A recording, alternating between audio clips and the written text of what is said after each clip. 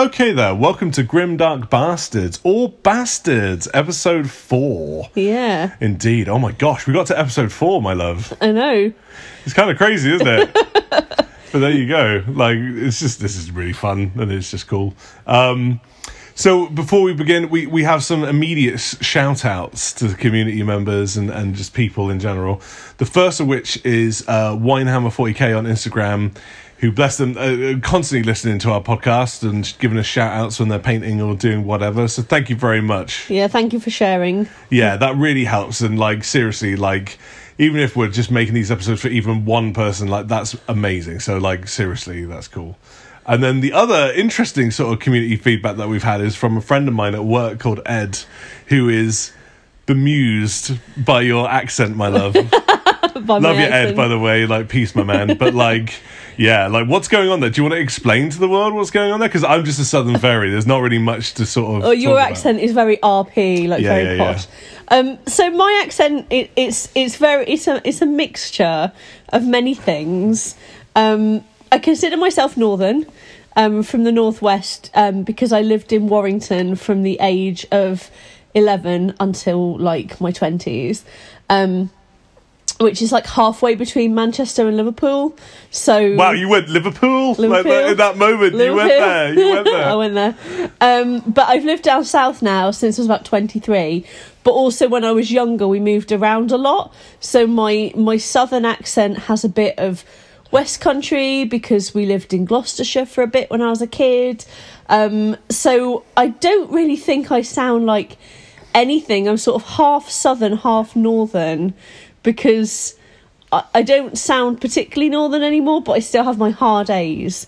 So I still say like castle and Bath, which like annoys you. Yes. And then I also say certain words that you just argue with me about. Well, the most insidious part of all of this is it's seeping into my just general vernacular. Every now and again, where, like, you say I'll just things. slip it out and I'll be like, why? Yeah, what was the word? You argued with me when we first met about the word bimble. Yes. Not being a word, which means to like walk aimlessly. I've never heard of this term. I thought this was like some magic sort of phrase that you had made up, and I was like, what is that? Like, what is this nonsense?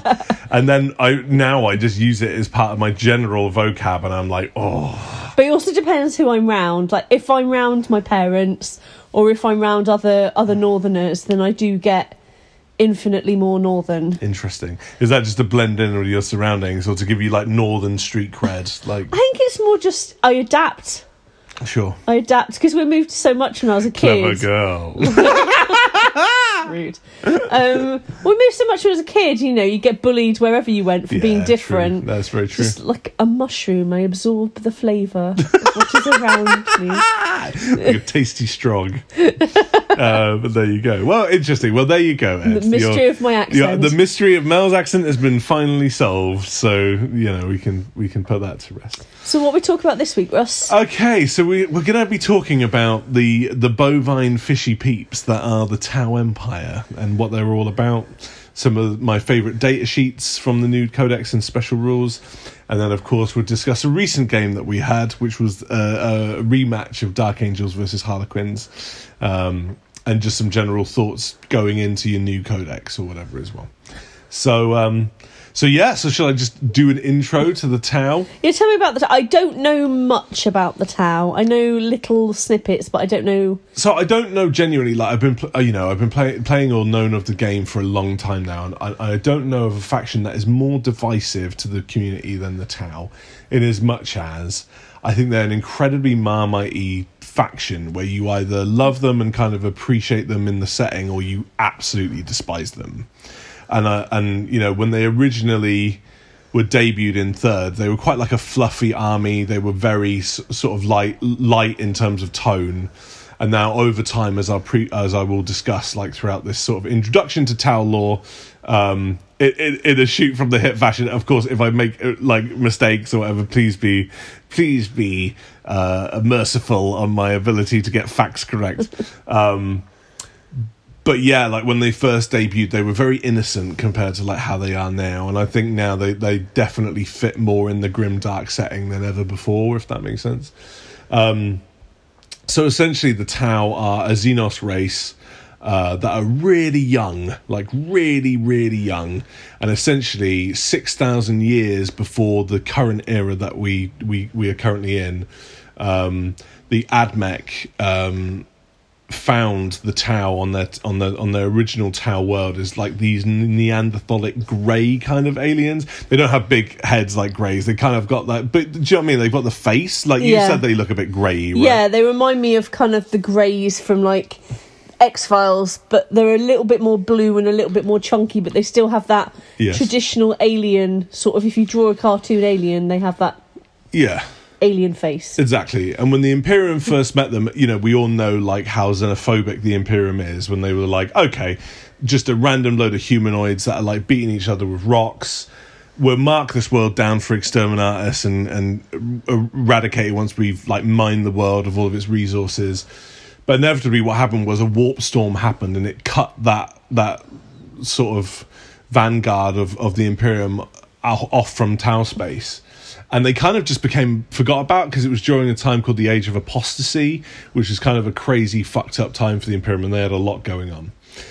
And then 6,000 years later, the Tau are one of the most technologically advanced races in the entire like galaxy, and they use tech that the Imperium would like salivate over. Although they are very naive as a race, which we'll come to later. But yeah, like their tech is mad, like absolutely mad. They have like battle suits and they can fly around, and their guns like fire bullets like so fast that it creates like holes in tanks and stuff. And the reason for this massive technological jump was the rise of a new social sort of strata within Tau society known as the Ethereals. And essentially, there was this really famous battle between the two major warring tribes of the Tau. And essentially, two Ethereals kind of crashed the party and had a chat with both sides and kind of, you know, brought them together and was kind of like, right, okay, we've got this philosophy called the greater good. The greater good. The greater good. I can't not do it. Yeah. I can't not Good hear... luck catching those swans, then. I can't not hear Hot Fuzz when you say the greater good. So, yeah, exactly. So there's this concept called the greater good, which I'm going to read you out definition-wise, like from the recent codex, because in me trying to articulate it, I might get some details wrong, but... the Tau can be summed up simply. It is the belief that the individual life of any given member of the Tau Empire is less important than the needs of the Empire itself. It gladly expends incredible efforts to ensure the greater goods and the further technological advancements of their race and the betterment of their race, essentially. Sounds like Spock. It's really fluffy. Like, in all seriousness, it's quite federation-y. It's like, you know, you're one part of a greater whole, and the whole loves you. Do you know what I mean? Like, and this is it. This is how this is going to be. But the sort of, and when I knew them in third, that was kind of all there was hinted at. That like that was it, and the Tau were all about this, and they all believed it, and it was all like, yeah, like, you know, the Tau are awesome. But the grimdark element of this, and it's something that was touched upon later, was the fact that the Ethereals have some sort of way of manipulating the other Tau castes, which again I'll mention in a second, to basically be bent to their will, in as much as Ethereals in theory can live incredibly long lifespans, and regular Tau, I think, only live like 30, 40 or 50 years max. So they're quite a sort of short-lived race. And in this time, the Ethereals can basically structure Tau society how they want to. And the sinister thing about that is there's some theories that it's like a pheromone-based thing. Some people think it's a mind control thing, which I don't think is kind of the case, unless it's like as in a psychic thing, because the Tau have tiny souls that like leave no impression on the warp whatsoever. And I don't think it's a technological thing, because when the Tau first met the Ethereals, like they were still quite sort of early in their sort of development. It's interesting actually, because I was asking you what their head slit was. I mean, this is a PG version of what we were discussing. Yeah, we were discussing how their foreheads look very vagina-like. Wow, you went straight for the throat. Well, why not? And I looked it up, and it's an olfactory organ. See, this is your jam, right? Animal science. Yeah, like animal science is my background. So I was like, oh wow, like that's cool. Like, is it like, you know, the Jacobson organ, which like certain animals have, like snakes have it in their mouth, and some animals have it in their wet noses, or like horses, you know, lift up their lip to kind of catch the pheromones.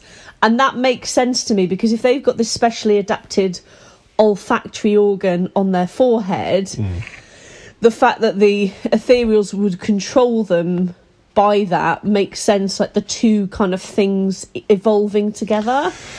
And certainly gives it a bit of a more sinister twist, right? That like the ethereals have taken over this society absolutely. Like their control is quite like bee-like or insect-like. Like a colony rather than. And you have roles, like the drones have a role. Well, this is it. Like, roles. and this kind of brings it also to like the caste system, right? So there are 5 castes within Tau society. So you have the Earth caste, which are like the mechanics and the builders. They're like architects and stuff, and you know they mess around with technology, and they're quite squat, and you know that's what they do in Tau society. And then you've got like the air caste, which are like your pilots, and they actually have thinner bones than normal Tau, so they have like borderline sort of semi-hollow bones, I think, like birds. Yeah, exactly. But I think that helps them with like G-force and stuff like that, or the ability to pilot stuff, basically, which makes sense. So that's all natural adaptation too, which also possibly ties into your theory in regards to the ethereals as well, right? Too, that they've evolved in this way to kind of do this. There's the ethereal caste, as previously mentioned, which are like the high rulers, and incredibly rare in Tau society. Like the Imperium have been trying to get their like filthy mitts on a subject for them to study and rip apart, but so far they haven't been able to get hold of one yet. And then you've got the water caste, who are like your politicians and stuff, or like your merchants, like your people that hold the sort of T's and C's part of Tau society together. And then you have the fire caste, which are the most iconic, apart from the ethereals, the most iconic part of Tau society, which basically makes up most of your military. So all the Tau models that you see on the tabletop are fire caste, and essentially they're a bit beefier, they're a bit more sort of like more aggressive in their nature, considering that Taus are essentially a bit space hippie like. And you know, they are the guys that and girls that use the technology to great effect to crush the enemies of the greater good. Another cast like really strict, like mega mega strict. It's really harsh, man. Like you can't have any relationship between caste, like that's like strictly outlawed, and like it's incredibly regimented and harsh. Like if you step out of line with the ethereals, and we'll mention one of my favourite characters in a moment who did, you're dead. You're dead to Tau, to the Tau. That's interesting though, because I don't know how many Tau there are, like whether there's a risk of interbreeding, but also like you could evolve into entirely separate species. Yes. Because if they're just it's like domestication or whatever, you're breeding for specific traits. Yes. They eventually become different animals. Yeah, no, true. Essentially. So they could become entirely different species. But I guess the ethereals still kind of hold them all together as Tau and stuff. But to be honest, I don't think the Tau would even mind that anyway, because part of the greater good is that they fold other races into their society as well. So that even though the ethereals are kind of very biased towards the Tau, like ideologically, they have wicked alliances with other Xenos and at one point humans, which is kind of mad. So one of their most famous allies over the centuries have been the Kroot, who are personally one of my favourite elements of Tau lore, who are these gnarly bird-like creatures with crazy spines and stuff that kind of come from their hair, and they are very contrasting to the Tau. They're kind of quite savage, and they have like a meritocracy-based society where they want to consume every kind of like the Tyranids. They kind of want to eat shit, because what they eat they then kind of adapt into, but they have like an honor structure. They're not like mindless beasts. Like they are cool. Yeah. And they're best mates with the Tau. And essentially what happened was the Tau found them and were like, we need some muscle to go with our shooties. You seem perfect. Here's the greater good. And the crew are like, oh, that sounds all right, actually. I'm quite into that. You know, whether or not on an ideological level they really believe in it or not is neither here nor there, but essentially the Tau give them guns and supplies and I mean, it does food. sound very idealistic, like without Very Federation-y. Yeah, it is like the Federation of Planets, yeah. But they also have allies called Vespids, which are like these cool like insect guys, which are like their scouts. I was going to ask if they were insects. Yeah. That's yeah. They're like, why? Like, just out of curiosity. Because of wasps and vespids are like they're just immediate. I can't remember what the class of animals I do is. like a Vespid. I weirdly like the but other immediately Xenos. that sounded to me insecty. Yeah, they're like these like freaky bug guys that like are scouts basically, that scout ahead and stuff. That makes sense. And their most famous allies, apart from those two, were humans. So when Cadia fell and half the universe went into darkness, Tau space kind of got cut off, and some of the humans got trapped in Tau space, and the Tau were like, "Look, man, like you're gonna either die out here or join us and join the greater good. Oh, by the way, we have actually decent food. We will treat you with respect, and you don't have to work 20-hour days." And the humans were like, right the fuck on, sign me up. like, give me those decent guns. So we don't have those like laser pointers in the Imperial Guard, like pew pew. Like basically that, like, you know, we have like fucking pulse rifles now. You have sick armor. We got sick gear. Unfortunately, the Tau's naivety in regards to the warp was their undoing here, because the Tau, that whatever interaction the Tau have had with chaos, they don't understand it, because they have like no psychers in their entire army, and they're not aware really of what the warp really is and what the chaos kind of is. As a result, they haven't really had experience of demons like firsthand, and whenever they fight demons, they just presume they're aliens. They just think they're like Xenos, like them, or like another type of Xenos. Okay. And they kind of try and reason with them. They're kind of like, I remember listening to an audiobook of Farsight where Farsight's like saying to like these bloodletters or whatever, like, come join the greater good, and they're like, skulls for the skull throne, and he's like, all right then. like okay. So they just don't get it, and as a result, when they had all the humans like in the Tau force, they were doing great. Like the humans were doing awesome, but then over time, the one odd human would have a crazy psycho awakening, accidentally summon a portal full of demons, and fuck up like whatever plans the Tau had. So unfortunately, and honestly, although this doesn't sound like it, the Tau were really gutted about this. They had to execute all of the humans under their command, because they would fuck up their battle plans or just endanger Tau society for them to even be there, if that makes sense. That's interesting, though, that the Tau are just kind of uncorruptible and yeah, they're quite naive, kind of, like immune to chaos. I was joking about the fact that like Sinesh would probably not even notice a Tau soul through the warp, because they leave such a, compared to the meaty morsels that are the Eldar, which are the ultimate like deliciousness for Sinesh. A Tau would be like not even on like her radar. It's not even worth. Yeah, on. so like, and it probably explains also why they have such terrible lifespans, right? As well, there's probably some weird sort of connection between that, right? And possibly how idealistic they are, or like a combination of factors, but essentially they leave no impression really on the warp whatsoever, and as such they're terrible at transversing the warp. One of the things that kind of lets them down as a species is that they haven't mastered like travel through the warp yet, and the Imperial, you know, the Imperium knows this and knows that like Tau space is quite cramped, because they can't really expand as much as they could if they had this type of technology.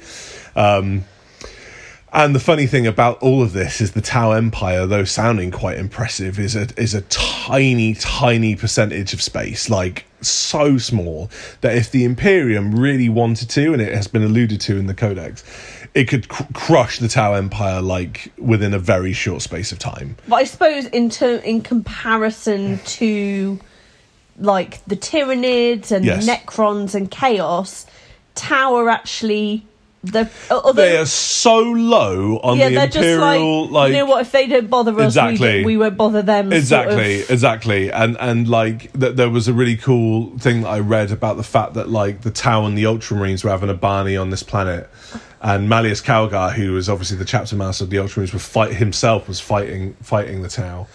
And as they were fighting, they awoke a tomb world underneath them. It was a Necron tomb world.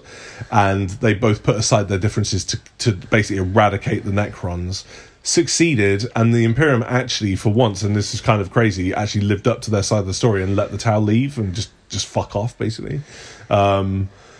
So I think the Imperium isn't really bothered. The only thing that the Imperium didn't like was the fact that the Tau were bringing humans to the concept of the greater good, and they think that on an ideological level, that's the most fucked up thing about the Tau. But in terms of like the threat, I think that they pose to the Imperium, it's rather small. As you say, Tyranids, Chaos, that they are like the big enemies of possibly even Orcs, right? Are the big enemies of the Imperium. Some little fish peeps are not really that big of a deal. But the other thing that I find really interesting is some of the special characters in the Tau. And there's two that possibly three that I want to discuss very quickly. My favourite wish is Commander Farsight. Yeah, you've talked about him before. And he is a dude. Like, so basically what happened with Farsight was he was fighting some Orcs, and all the Ethereals in his party died. And he was so pissed off about the fact that the Ethereals died under his like command, that he was like chasing the Orcs like to like kill them and stuff. And the Tau Empire was like, "No, come back! Like you must return, Oshava," or whatever. Because the weirdest thing is, if an Ethereal dies in the field of combat in a Tau army, Tau morale goes to such a point that all the Tau kind of panic and kind of go a bit mad, which kind of also infers their brain control kind of thing. But the Farsight guys, because they were so well disciplined, didn't. And Farsight pursued these Orcs, and I think kind of realised himself what was kind of going on, and kind of had some plot arc stuff that I have, that I don't actually know, that I'm kind of researching. And the Tau Empire lost contact with him, and they presumed he was dead. So they gave him like a sort of hero's funeral and stuff, and he was known as this great hero throughout the Tau Empire, and what a dude. And then, like, 400 years later or 300 years later, there was like a separate Tau that they discovered, a separate section of Tau space, which was known as the Farsight Enclaves, which was a completely separate Tau society where there are no Ethereals at all, and it's purely Commander Farsight and his Tau. And an eagle-eared listener there would be like, well, how come he's so old, right? Because Tau should be dead by then. Well, Oshava managed to pick up this pretty gnarly Xenos blade through his travels, that when whoever he kills with said blade, their lifespan is added to his lifespan. Is it definitely a Xenos blade, or is it a Chaos blade? We don't really know. I think it's alluded to that it's a Xenos blade of some description. Maybe even like an STC, which is kind of crazy. But like essentially, the Ethereals are like, this is a problem. Because this like threatens our entire societal structure on a lie, right? Like we have presented this on a lie. And what's really interesting is, although the Tau Empire have basically like forbade anyone being in contact with the Farsight Enclaves, there are still like fringe Tau worlds that still, because they love Farsight, right? He's a fucking war hero. They still like help him out and like give him supplies and stuff, and he's still there like fighting on the front lines. Another really interesting character is Anvar, who was this Ethereal who was like assassinated by like the Imperial like assassins. And basically he was like the grand arbiter of like all Ethereals. Like he's got kind of like a hover chair, and he's kind of like hovering around and stuff like that. But the Tau were like, oh no, this is so bad. Like we cannot tell anyone that this guy is dead.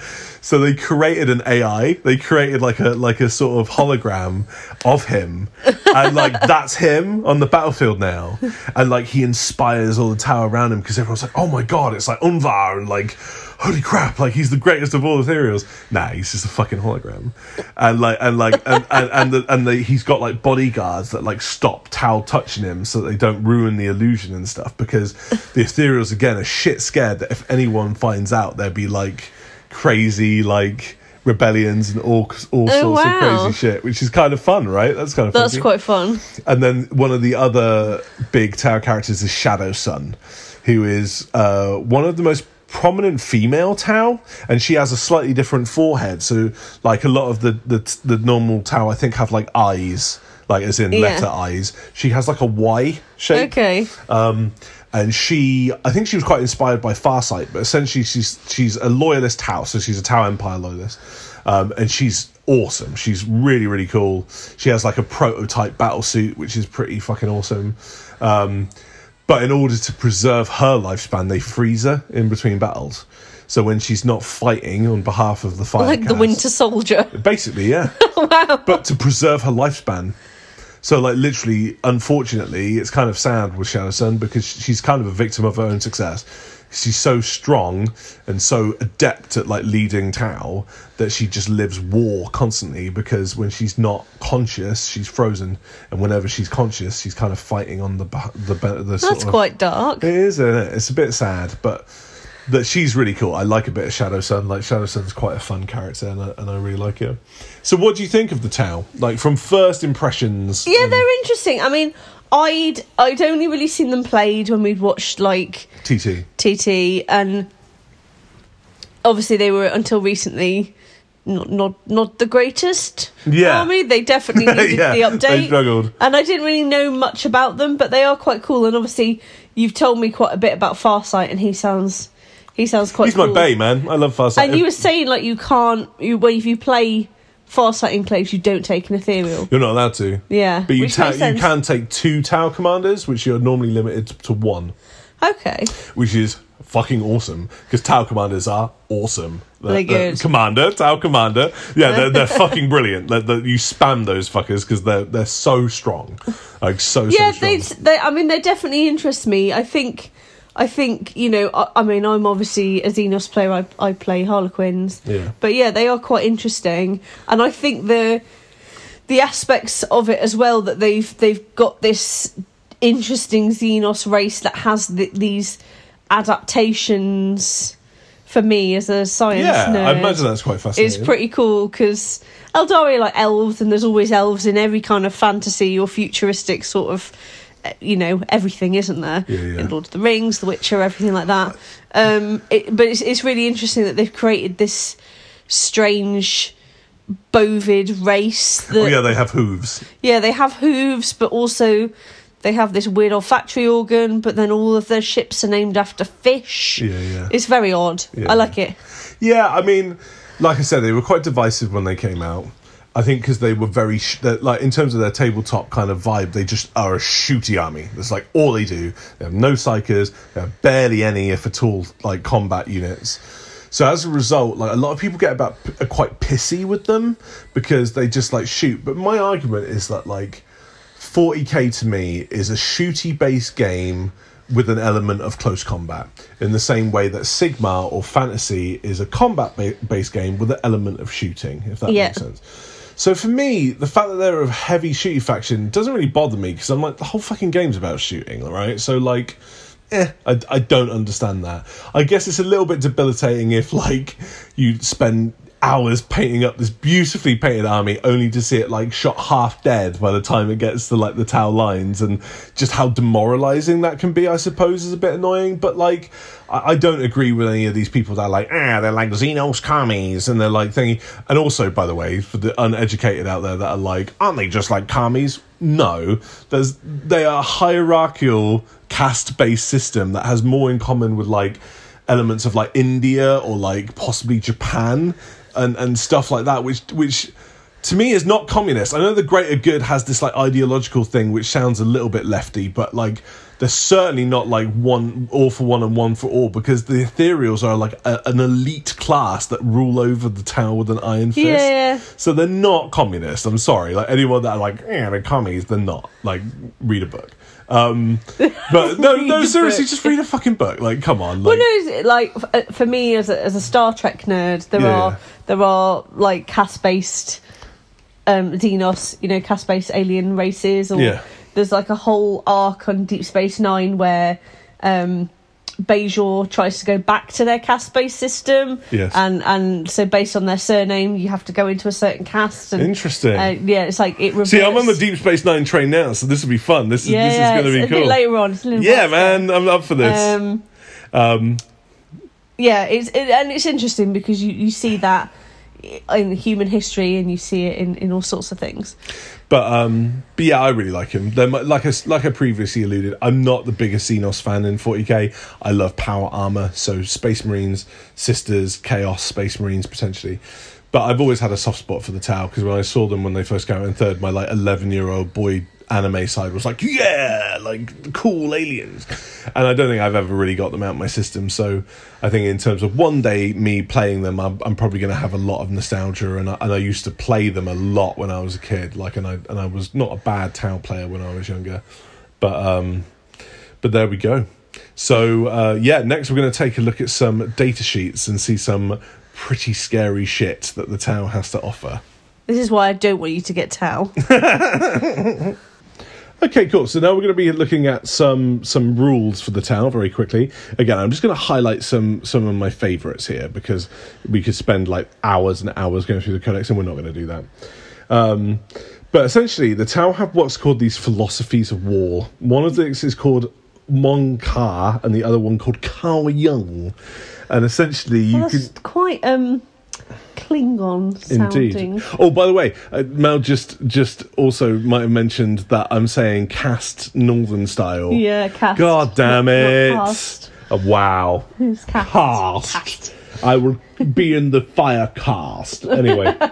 So basically, what happens with these tactical philosophies is you choose one, and your entire army gets that benefit. Right? Okay. So the first one's called Monka, and it only affects battle rounds 1 to 3. Okay. Okay. And every unit in your army, whenever they make a move or advance in your movement phase until the end of your shooting phase, it counts as having remained stationary. That's amazing. That means that you can like not get any negatives for certain weapons from moving and shooting and stuff like that. And I think you can advance and shoot, which is just mad. And then it also says I can do that in my Harlequins. So. Yeah, I mean, but these are fish fiends, and they have better guns than you do, unfortunately. True. And then each time this model in this unit makes a ranged attack that targets the closest eligible enemy unit within range, improve the armor penetration characteristic attack by 1, and re-roll a wound roll of 1. That's amazing. That's really good. That's quite scary. It is very scary, but bear in mind it only lasts from 1 to 3, and it degrades. So in turn 1, the range of that armor pierce and reroll is 18. Then turn 2, it's 12. Then turn 9, it's 3. So, but in theory, if you're advancing, a turn 3, it's 9. Sorry. Like, so 18 inches, you're going to. Oh yeah, you're going to be right out there. So it doesn't really reduce because you're going to be advancing. But essentially, the philosophy is more that Monkar is like the more aggressive Tau style. Okay. So it's like get in there, shoot them, and do the most damage possible. Kao Young, you're kind of like sat there and you're chilling, right? So Kao Young, the battle rounds are 3 to 5. Interesting. So the opposite way round. So basically, this unit is eligible. So every unit in the army, but this unit is eligible to suit in a turn in which it fell back. But if it does, then until the end of the turn, each time a model that you makes a range attack, subtract 1 from that attack's hit roll. So one's more offensive and one's more defensive. Yeah. I mean, that second one, if I was playing Tau and I was playing against your Death Guard, yeah, it'd be great. It'd be really good because you're slow moving and you have to come to me. Get this though, the real juicy part is the second bit. So each time a model in this unit makes a ranged attack that targets the closest eligible enemy unit within 12 inches, if that model is not within engagement range of any enemy units and did not fall back, so it has to have not fallen back with the first ability, on an unmodified roll of the value shown on the table below, the attack scores an additional hit. Ooh.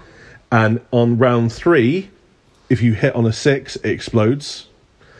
On round 4, on a 5-up, it explodes. On 6, on a 4-up, it explodes. That means half your hits are exploding into 2 hits. Wow. Pew, pew, pew, pew. But you've got to obviously survive until turn 5 in order to make that a reality. That's bananas. Isn't it? Very cool. I personally prefer Monkar, the first one. But that's very you. Yeah, I'm a bit more aggressive and stuff like that.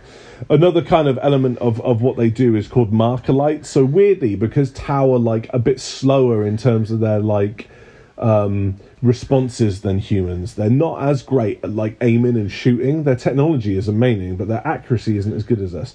So they use a technology called marker lights. Are you laughing? What are you laughing at? No.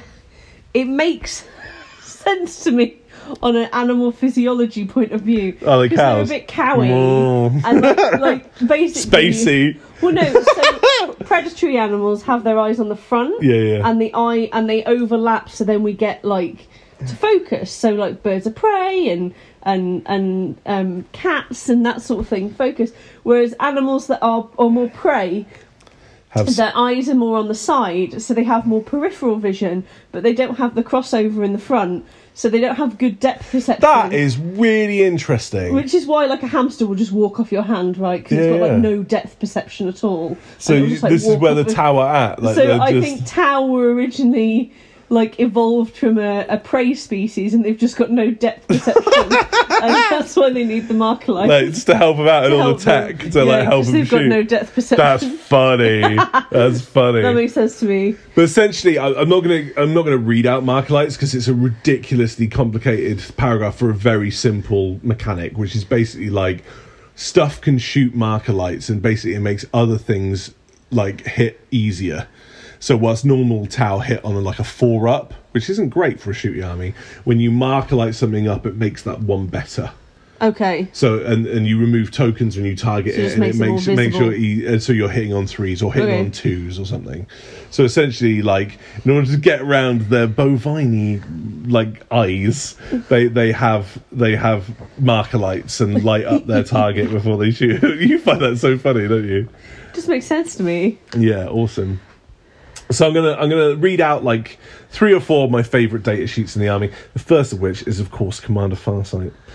So he moves 10 inches, like all battle suits move, which is really quite fast. That's quite quite a distance. Well, all battle suits do, because like Tau, like they tend to like enjoy these like sort of anime style battle suits which kind of fly around and nip around and stuff, and they're just awesome. Like they're one of the cool elements of the Tau kind of thing.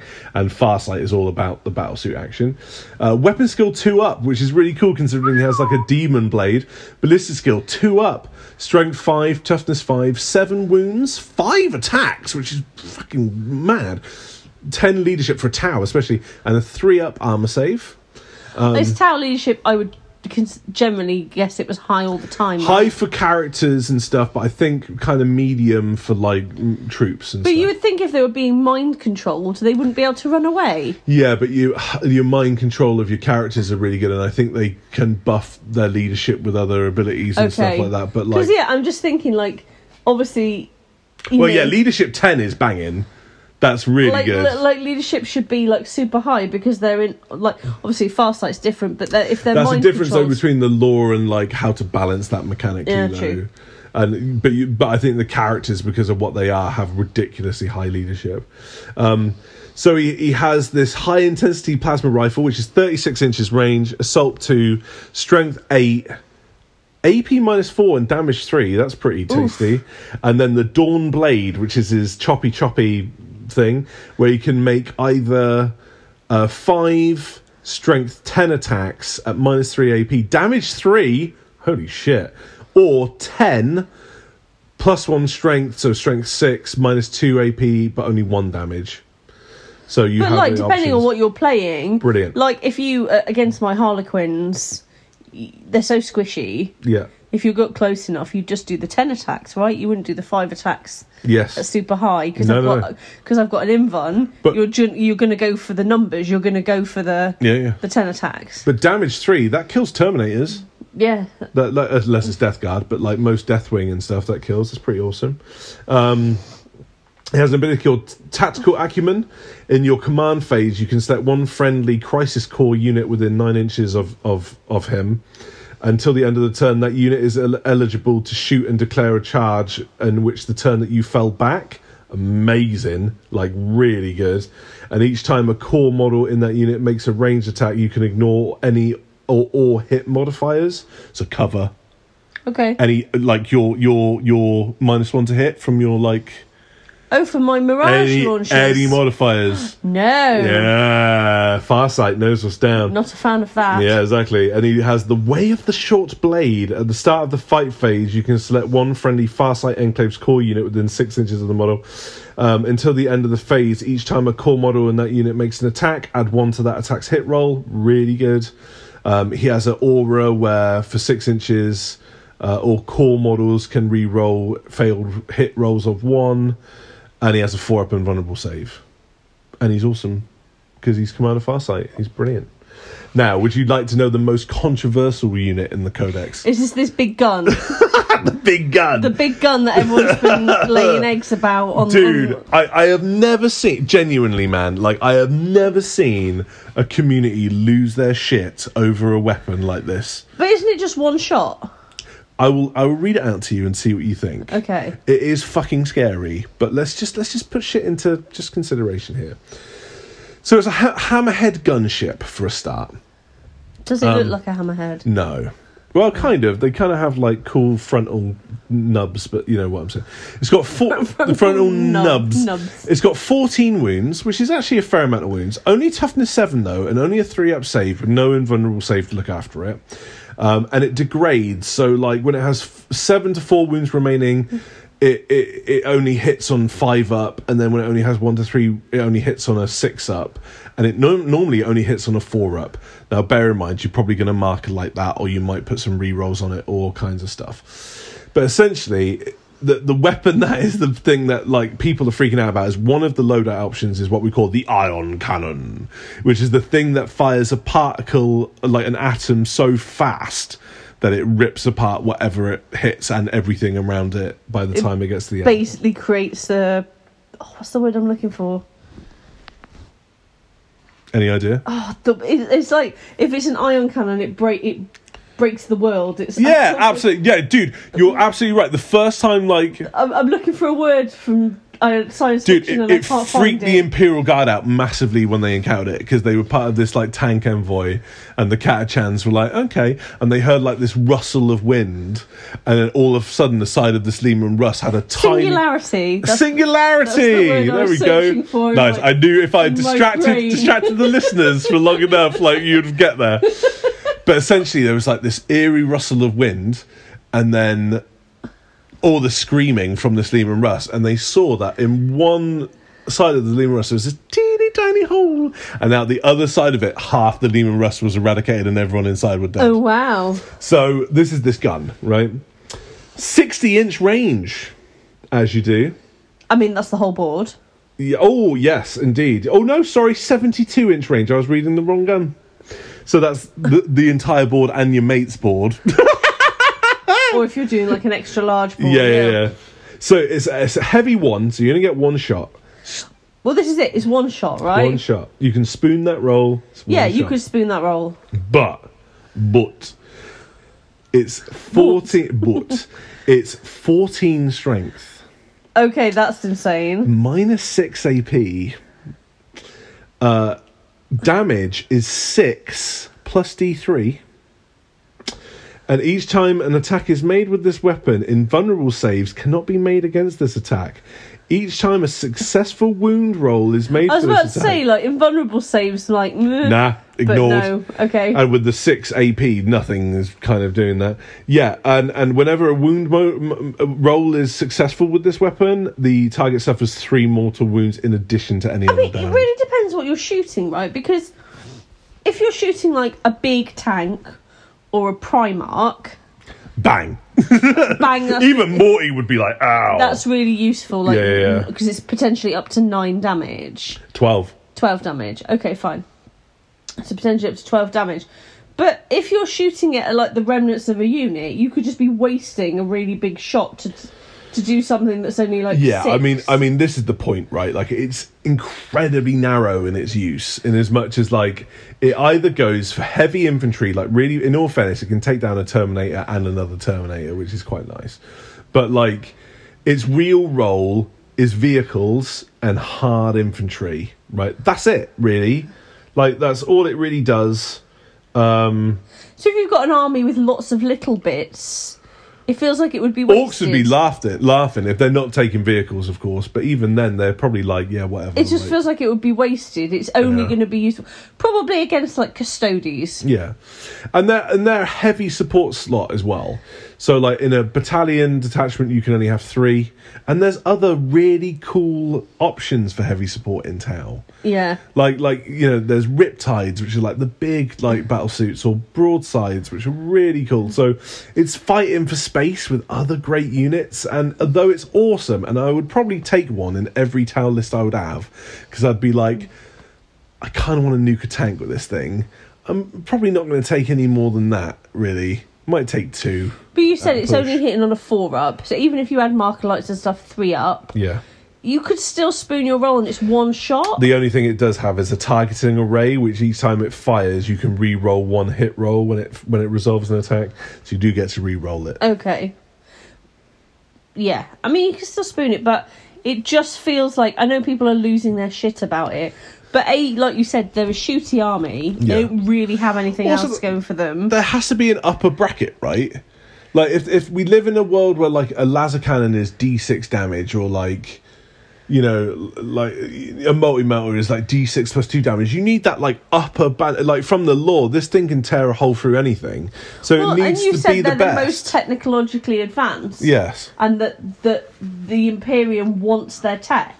Yes. So clearly we have to have something that's stronger than the Imperial Exactly. Like, right? Yeah, dude, absolutely. I just think, do you think it's going to get nerfed or not? The only thing that I could see it being nerfed on is either one of 2 things, although I think one is more likely than the other. One thing is the bit about invulnerable saves. But then that kind of makes the gun useless, because... Yeah, because if you're against my Harlequins, I'd just be like... Exactly. So what I think, if it's ever going to get nerfed... I think it's going to be the mortal wounds output as well. Okay. Either removed completely or brought down a bit. So, like, 1 mortal wound or 2 mortal wounds. Rather than 3, because killing 2 Terminators with every shot of that is kind of savage. It'll be interesting to see if we start seeing Tau win tournaments. I'm pretty sure we will, because Tau would kind of... You would every now and again get a Tau player that would, like, top 8 a massive event, because they just love Tau and they play Tau to death, and you know, if you're not ready for Tau, you'll get fucked. In the same way as, like, Death Guard or another army or whatever. So now they've been souped up a bit. They are pretty awesome, and, like, you know, there is some cool sort of stuff going on there. So I imagine that there's going to be a period where Tau will be the new hotness until the Eldari come out and they're hard hitting and fast, and they just pin Tau against the wall. But it was interesting because when you ordered your codex, because you got the special edition, yes, because you always like to get the fancy ones with the armies that I love. Yeah, you always like to get the snazzy ones, and normally they sell out really quick, right? And we're there at 10 o'clock, like, desperately trying to get you the one that you want. Whereas this, it didn't sell out till the afternoon, so we were like, Tau aren't quite as desired as other no, like factions. Yeah, like I imagine the Eldari one will sell out like in minutes. Have to get up. And then the final sort of unit that I want to talk about is the Humble Tau Strike Team, which is your basic Fire Warrior guy. Now, the weird thing about these guys, they always come in units of 10. Oh, not 5. Yeah, so you have a unit of 10 and that's it. You can't have unit 5, you can't have unit 15. They always exist in a unit of 10. Which so is it's 10 or 20? No, just 10. You can't have more? Well, yeah, as in you can have multiple units. You could have multiple strike because teams. they're troops. Okay. But as in, like, the unit itself can only have 10 dudes in it, if that makes sense. And they move 6 inches, which is relatively fast. They hit weapon skill on a 5 up. Okay. So they fumble. They shoot on a 4 up. They have toughness 3, strength 3.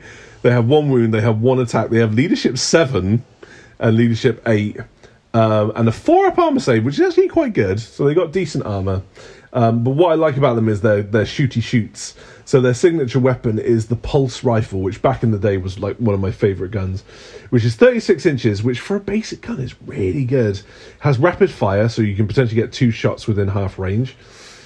Strength 5, minus 1 AP and 1 damage for a basic gun. That is awesome. And they're really cheap. So they're like 10 points each or something.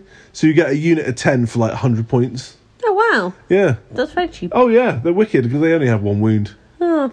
So they... my little quins. Not as hard as your quins, by any means, but very shooty. Like, very, very shooty. And there was one relic that I wanted to talk about because it's currently like doing a massive storm in the world, because Combat Tower is kind of like a meme within the sort of like culture where, you know, like you wouldn't charge. Like Combat Tower is kind of like funny, like it's like a last resort. But ironically, with Farsight enclaves, there is Combat Tower. So like Farsight, obviously, as previously discussed, is a Combat Tower character, but there's a relic that you can give to like your commander, which is where is it in here? Oh, that's prototype system. Sorry, I am gonna find this. I'm literally going through the book like now as I'm kind of like talking, really. So poor preparation, right? Oh no, I actually marked the page out and everything, but it was the wrong page, annoyingly. So I'm just going to try and find relics here. But essentially, it's like I punch you. Yeah, here we go. It's like I punch you in the face. Yeah, it's called the Onager Gauntlet. Onager Gauntlets were developed during the Damocles Crusade to counter massed heavy armor spearheads of the Imperium. With such a weapon, a warrior could punch straight through the thick armor of a tank. Though the technology proved successful, the casualty rate amongst bearers was extremely high. This is like the Infinity Gauntlet. Basically, and the original 12 prototypes, only one remains. And you put it on a battlesuit model, aka your commander, and it's strength 12, -4 AP and damage 3, which if you have 4 close combat attacks with it, you're like like smash their face. So it's awesome. So like what's happened is like players are like charging these Tau commanders and just getting smashed in their face, and they're like, what?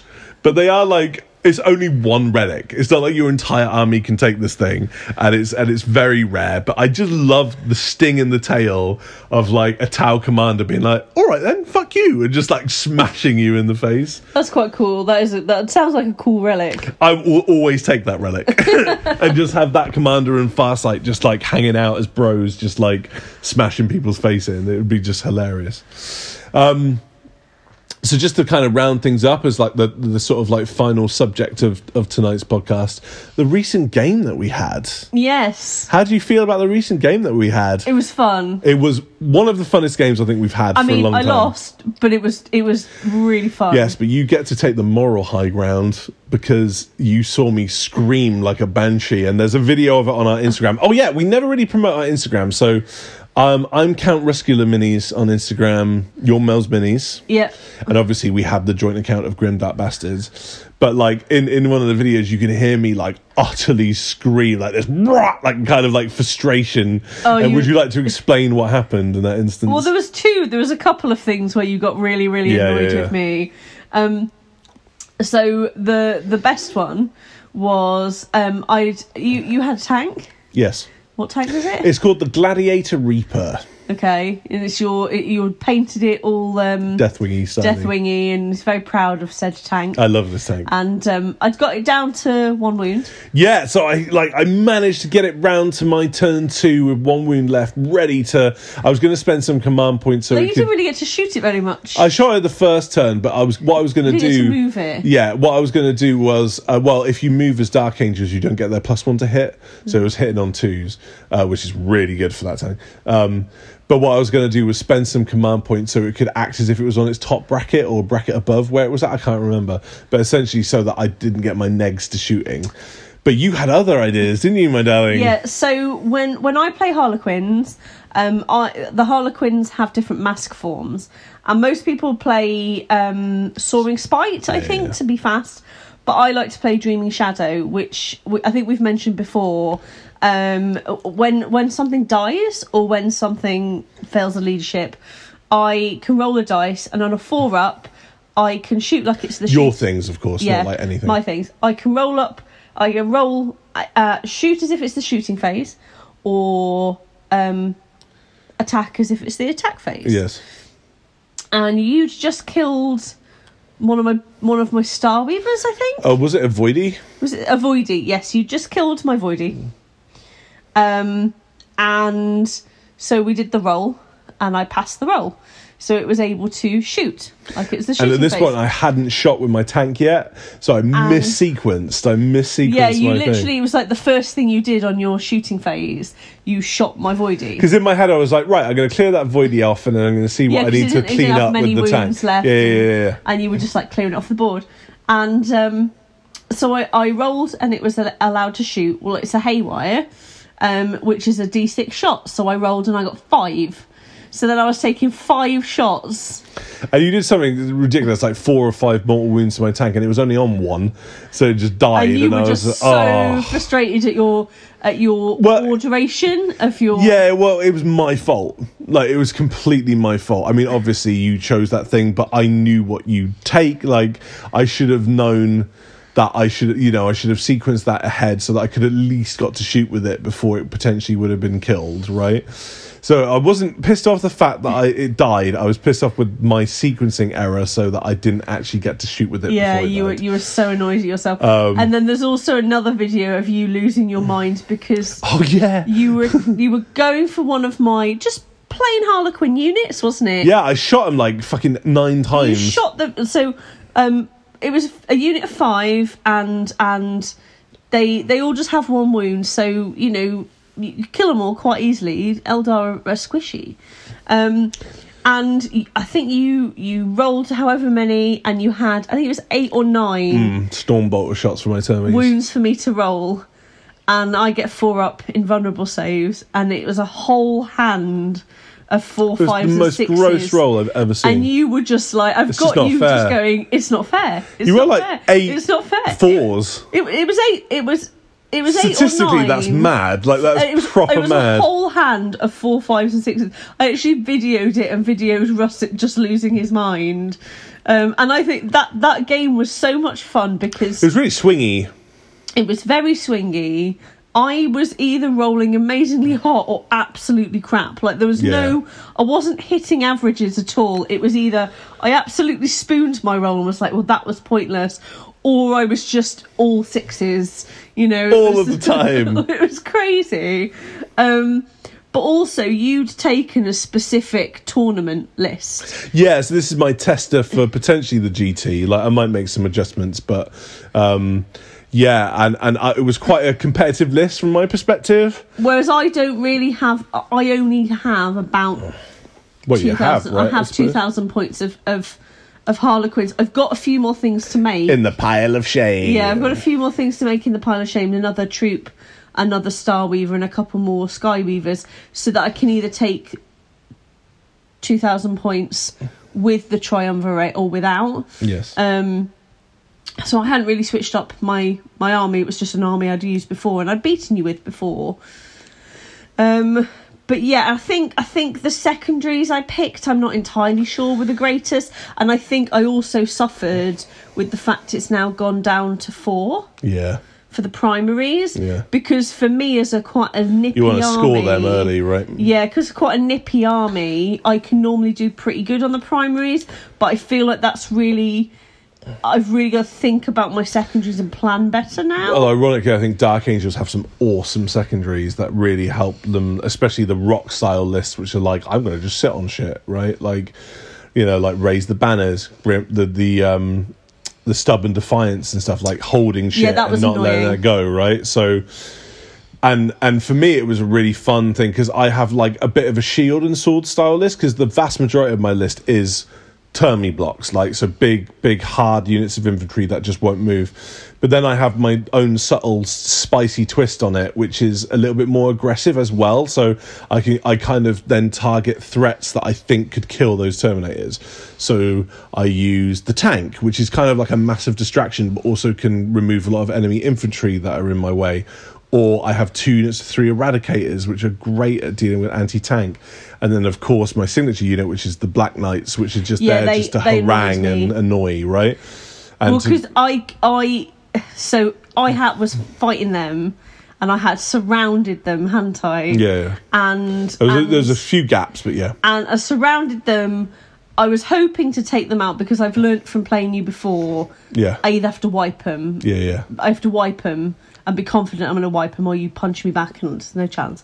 And I just didn't roll very well, and you had 3 bikes left. Yeah. And I was going to use a stratagem for the Harlequins called War Dancers, yes. which basically means at the end of the fighting phase I get to attack again with one of my units. This was a harsh and play then on my part. you used a stratagem where you basically got to fall back and ride away. Yeah, so the way that the sequencing worked there was really harsh because War Dance is for Melle stratagem, and this pays for like keywords. So like, and the end of the turn was what happens. So War Dances allow her to attack again, but it has to be at the end of the fight phase, right?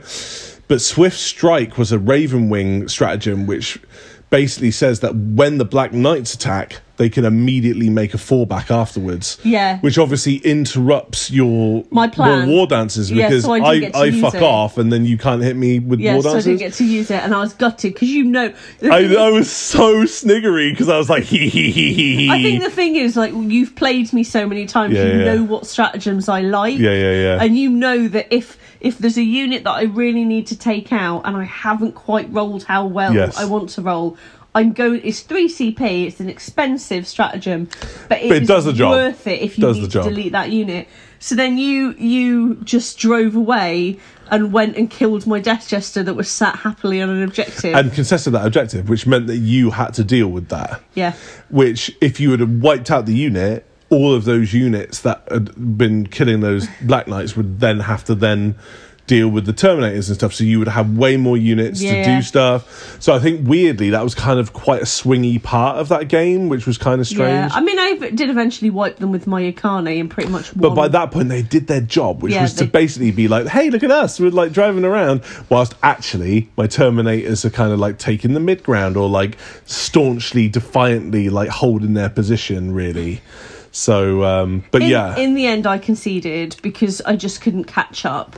Although we did some calculations. Yeah, you were about 17 victory points ahead of me, and we did some maths on turn 4, and we were like, okay, depending on how this goes. Yeah, and I just had a perfect turn. Like, there's still a chance, but you had a perfect, and you always go first. Yeah. I have never. Ever in all the games we've played, ever gone first. I've never. It's so harsh. I don't know how it happens. I have still never gone first with any of my armies. Yeah, it is weird, isn't it? It is kind of weird. It's annoying. And to some degree, you kind of want that first turn against me. Well, particularly with the Harlequins. Yeah. Because I can get out and claim objectives early. Yeah. So yeah, it was fun though. It was a fun game. Cry your eyes, Mel. Dry your eyes. You will get turn 1 one day. One day I will get turn 1. One day the dice will favour me. But the thing is, we even did like, because we kind of rolled on camera and you were like, I hate rolling on camera. And then we rolled like afterwards and you were just getting 1. So it was like, you were like, do you want another go just to see what would happen? Yeah. And I even picked up new dice out of my bag. Still Sekirath is like, ha like fuck you. I'm destined to always go second. But yeah, I mean, that kind of rounds up this episode. That was quite a meaty episode, but it feels like, just 5 minutes, because chatting with you, darling, is always a joy. Oh, bless you. I'm such a suck up, aren't I? Suck up. Yeah, hey, man, you're my partner that plays Warhammer. There's nothing better, quite frankly. So there you go. But we've got some really cool things on the horizon. I imagine you're going to do with the Eldari Codex like I did with the Tau Codex. Hopefully, yeah, whenever that comes so we out. might have a deep dive on that, which will be really fun. And then, of course, all your new chunky rules, which will be interesting. Although, there might be some savagery there in terms of losing some stuff, but also gaining some stuff. And, depending on if people enjoy the lore deep dives, we might do that with other factions and stuff like that as well, which might be quite lots fun. Of the books in the ridiculous Black Library collection that we have accrued. We could do some book reviews or book summaries. That might be a really good one. Our favourite Black Library books. That might be really Alfarius. Fun. Yeah, I mean, you're a big fan of Alfarius. I quite like Xenos, the Eisenhorn book. I mean, yeah, the Eisenhorn books are amazing. Absolutely amazing. And I'm really enjoying Ravener. Yeah. But Alfarius was my first Black Library book that I read, and I loved it. And it's amazing. I also love Warhawk, but we can go about this subject for hours. Yes, okay. So, but thank you all so much. Like, we had obviously a shout out to Winehammer and Ed and stuff, but honestly, thank you everyone that's listening to our fun and silly podcast. And we hope that you have some sort of fun listening to this whilst you're painting, or on your commute to work, or you sat at your desk, or whatever you do. We hope you have an awesome week of hobbying ahead of you, and we'll see all you lovely people on the next episode of Grimdark Bastards / Bastards. Ciao, everybody. Thank you. Bye bye.